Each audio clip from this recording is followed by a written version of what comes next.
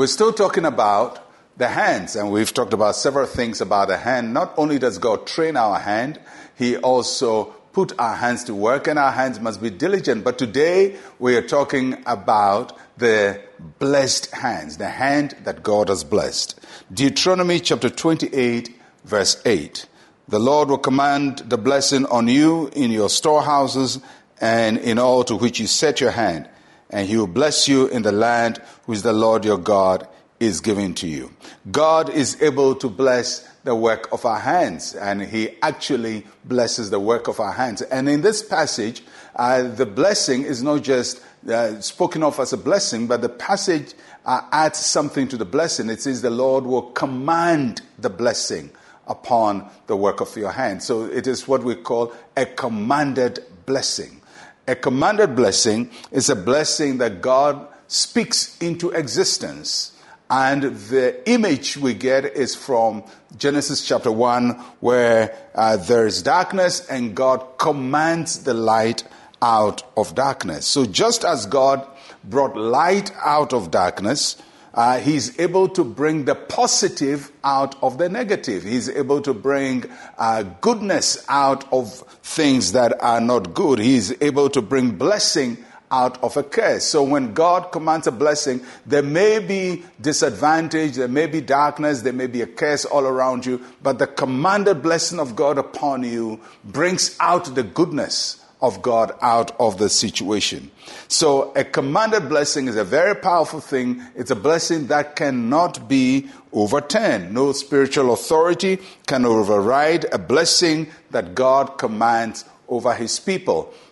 You remember the story of Balaam, who went to try cursing God's people, but he couldn't because he said God had commanded a blessing and he couldn't do anything about it. When God commands blessing upon you, nobody can overturn it. And today I declare God's commanded blessing over the work of your hand. As God's covenant children, we are eligible for His commanded blessing.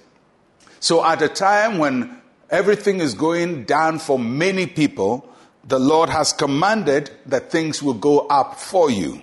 At a time when our world is shaking and unstable, the Lord commands establishment into your lives. At a time when people's hearts are failing them, the Lord commands the blessing of peace upon you. That is upon the work of your hand. People may complain, people may not see their way through, but you are a child of God and you are a person that has a commanded blessing upon the work of their hands. And God's commanded blessing on what we do with the work of our hands has no geographical location. You are blessed in the city, you are blessed in the village. The Lord is able to command a blessing upon you in a season of farming and in a season of plenty. And there is no place or situation that is beyond the commanded blessing of the Lord. So today, may we stand ready to receive a commanded blessing upon the work of our hands. May the Lord of light cause our work to shine in the darkness. May the Lord of the earth cause the work of our hands to flourish, even if we are planted in the desert place.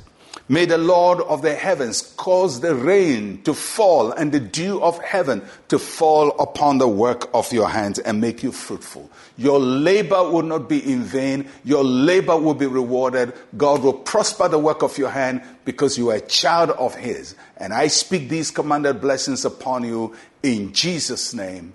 Amen. Let's pray. Say with me, Heavenly Father, thank you for your commanded blessing on the work of my hand. I receive it in fullness in Jesus' name. Amen and amen. The Lord has commanded it and no one can reverse it. I'm Pastor Mensa Otabil. Shalom, peace, and life